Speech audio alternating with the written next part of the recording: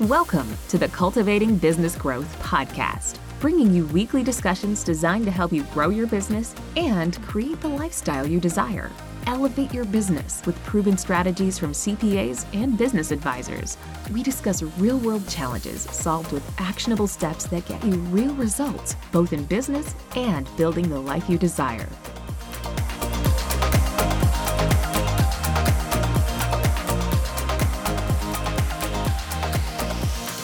Thank you for joining us for episode number 57 of the Cultivating Business Growth podcast, brought to you by PJS & Co. CPAs. I'm your host, Megan Spicer, and today we are talking with Jamie Staley. Hi, Jamie. Hey, Megan. How are you today? I'm doing well. So today we are talking about profitability ratios, and we're continuing on that theme because last week we were talking about liquidity ratios. So they're two different things, but very important ratios to have a handle on and know how to calculate within your business. So I guess to start, we'll pose the same question that we posed with liquidity ratios. Why do I care about finding the profitability ratio in my business? Well, you definitely want to understand, profitability. Everybody's really interested in that area of their business. And the ratios just give you a better sense of where you stand. So it's really useful for making comparisons between your business and other businesses in the industry. So even if you are a much smaller size business than others, that percentage kind of levels the playing field. So you can really compare yourself. Maybe you're just as profitable as other larger companies. You just have a smaller, number as your profit number. So it just gives you that sense. Are you in the same range? You can take a ratio and compare that better than you can with just looking at your profit as a whole number. It could also help you uncover areas that you might need to focus some time and attention on. You may think that you have a good handle on your business, but comparing those ratios to, trends from the past, goals that you've set, it gives you a better sense for where you stand. So you can make decisions, hey, we're doing a great job, or, ooh, we really need to focus more on these different aspects that impact the profitability ratio to improve the business. And it can also, having solid profitability ratios can really help attract new investors if that's something that, you're focusing on and trying to get some investors. So they come in handy in a lot of different areas, and trend analysis is probably the biggest, just comparing that history and comparing to your goals, and also industry benchmarking. You can see how you're doing compared to other similar companies in that industry. Okay, so the why behind it is very tied into that liquidity ratio as far as what we're looking at, industry benchmarking, knowing where we stand in relation to others and trends. Yes, exactly. And I'm sure I'll repeat that several times in the next little bit, but that is, it is a really useful way to be able to compare, and to set those goals and know whether you're meeting your goals or not. So, even just looking at that percentage over time gives you a sense that are you improving your ratios, or are they, getting worse? And so it gives you that sense of how your business is doing overall. Perfect. All right, so now that we've laid that foundation for knowing why it's important to have a solid understanding of the number, let's define what that means for business and how we get it. So profitability ratios measure the company's ability to earn a profit. And they do so in a few different ways. So these ratios can be used to assess a business's ability to generate earnings relative to, various things: revenue, operating costs, balance sheet assets, shareholders' equity. There's all kinds of different ones that we're going to be talking about. There's really two main profitability ratios that we're going to dive into. They're margins and there's returns. So we're going to talk a little bit more specifically in a few moments about what type of percentage will we talk about margins, what does that tell us, and then what kind of return calculations can we do, and what does that tell us. In general, for profitability ratios, the higher the ratio, the better, which kind of makes sense when you look at your P&L. The higher the profit at the bottom, the net income or profit at the bottom, the better, right? So Right. that kind of is in line with it. And so, that same rule of thumb, if it's higher, it's doing better. The lower it is, you need to work on it and maybe improve it. And we'll talk about a few rules of thumb as we go through, just to give you a sense for, a general look at that percentage and how you compare. It's very specific, however, to industries. So the ones we're going to talk about are going to be very high level, general business, but you'll want to dive into what is more realistic for your industry specifically. Okay, so you mentioned two different types. So let's go ahead and start with the margins first and talk about how we calculate that. Sure. I'm going to go over two different calculations. We'll start with the gross profit margin. To calculate this, you're going to take net income after cost of goods sold or cost of sales if you're a service business and divide that number by the total sales. So to give you some numbers around this, I've come up with an example. So this company, XYZ company, has annual sales of $2.5 million. Let's assume their cost of goods sold are $1.5 million. That gross profit, by taking the sales less cost of goods sold, gives you $1 million. So that's the gross profit. To get the gross profit percentage, you're going to take the $1 million divided by total sales, which was the $2.5 million, and you come up with 40%. Then you're going to use that 40% to compare to, your prior year to see how you've compared. Are you improving that percentage or to your goals like we talked about? So for instance, if you had a goal set at 50%, you can see that you haven't quite gotten to that level where you wanted. So you need to kind of look further into it and where you may have fell short. Now, if your goal was at 35%, well, hey, you're doing a great job. You're at that 40% point of gross profit percentage. So that's how you can kind of look at that in that example. We can also look at net profit margin. So this is the net income after all your expenses. So your cost of goods sold plus any other operating expenses, including depreciation and amortization and taxes. So we're getting to the very bottom line here. So if we continued our example for the same company, let's say the company had $750,000 of additional expenses and taxes.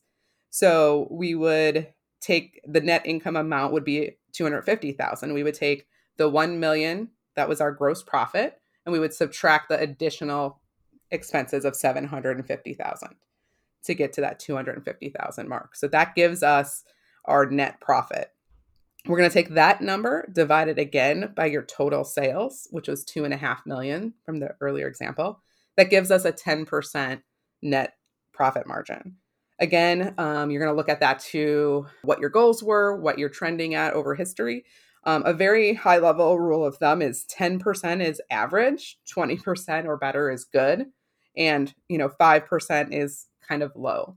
But again, you need to look towards your industry to see what is acceptable in your industry specifically. But those are some just rules of thumb in general. So in this instance, 10% is average. They're doing okay. So just giving you some numbers around some of these percentages. So, one is looking at just that gross profit before all your other expenses. And then the other one is taking it all the way to the bottom line. So two good numbers to take a look at to see how you're doing. Again, trending to see how you're doing month to month or year to year to get a better sense of where you're going. And then setting those goals and then comparing that is a great way to see how you're doing on the profitability side. So when we started talking about profitability ratios, in my mind, for whatever reason, I had these huge, complicated calculations that I was picturing in my head. But these are actually really manageable. Like you're just taking your sales minus your cost of goods, and then dividing. Like it's pretty not basic. Super complicated. It can get more complicated, but at the end of the day, you're just trying to see, what kind of sales are you generating with what you're putting in, right? So Right. how are you doing with all the things that, you're turning in, putting into your company? So yeah, they don't have to be super complex. They may be a little bit complicated, but take a look at your profit and loss statement and you should be able to pull these numbers relatively quickly and do a couple quick percentages and have some place to start at least. Yeah, no, that's awesome. And so I know you mentioned for the net profit margin, there's, and this is obviously gets industry specific depending on what type of business you're running, but you gave some general rules of thumb. Do those exist for the gross as well? I don't know that I have anything specific. Sometimes 50% is a kind of a general rule of thumb is where you want to be. So you want to have at least 50% to pay out for things after that. But again, it will vary business to business. But that's, again, if you were looking for a general rule of thumb. Okay. Interesting. These are they're much more manageable than what I don't know. I guess it's just, you hear ratios and especially when you're not a math person, you're thinking, oh my gosh, this is going to be so complicated. I don't even want to look at it. But these are totally It's not, manageable. You don't it's have not to be that brilliant. painful. We're Yeah. trying to make it simple so that business owners can actually get some information from their financials and be able to evaluate it. Yeah. And it's a good measuring tool. Like you said, you can compare from the previous year or set goals. And that's a nice Right. Because a lot of people are measurement. like, okay, well, here's my percentage. That's Hmm. great. I don't really know, right? I don't know what to do with it. 40%. Okay. Like, is that good? Is that bad? So that's why trying to get an idea of some of those general rules of thumb and just having a sense of what that means. And that's why looking at it in comparison to other things is where you actually get value. Where were Right. we at first quarter? Where were we last year? Is this number going down? We don't want to see that. Right. If it is going down, why is it going down? What can we look at to improve that? So it just gives Yeah. you good information on, things that you should be concerned about potentially, or if you're doing a great job, things you should continue on. Maybe you made a change in a certain direction and you can see that that's actually improving your bottom line and your profitability. So you want to continue on that path. Right. So lots of great information can be gauged from ratios. Good, good. All right. So the other type of ratio is a return ratio, correct? Yes. And these So, are also relatively straightforward. So we'll talk about two different return ratios. We will start with return on assets. This is also referred to as ROI, which is a very common phrase. It tells you how efficient the company is turning investments into profits. So this calculation is taking net income divided by your total assets. So continuing from our company XYZ from above, we're going to say this company has total assets of $3.5 million. We know the net income was 250,000. So we'll do the calculation of 250,000 divided by 3.5 million, and we get the 7%. Now, some common rules of thumb here are 5% is usually considered pretty good. So in this case, our ROI is pretty good over the 7%. Obviously, below that, you would want to look into areas that you could improve. And above that is, obviously the higher the better, as we said at the beginning. So that's a little bit on the ROI. Now, return on equity, that's going to show how well the company can use shareholder investments to generate profits. It's a measure of the shareholders' return on investment. So the calculation is net income divided by average shareholder equity. So again, continuing from our example, 250,000 was our net income, and we're going to divide that by $2 million of average shareholder equity. That calculation is 12.5%. And a common rule of thumb here is anything 15% and above is seen as a good return on equity. So this company is a little bit short of that 15%, but obviously pretty close in the right direction. So again, a few other percentages that you'll want to compare to history, compare to the industry standard, and maybe your goals that you've set to give you a sense for how is this working? How are we doing with those investments directly into the company? Are our assets turning into profit? Are the investments, that the shareholders are putting in, are those turning into profits? And so again, a few more ratios that can kind of give you a better sense on your profitability and comparables. perfect. And like we touched on it a little bit earlier as far as like, okay, it's great that I have this number, but the context that we were using earlier was that we can see how we've improved from the last year, or we can set new goals for ourselves if it is lower than our industry average. But what else can we do to improve those profitability ratios once we know, like, okay, this isn't really where we want it to be? Well, obviously, in general, since these are profitability ratios, anything impacting revenue, increasing revenue, decreasing expenses will improve your profitability and your ratios as well.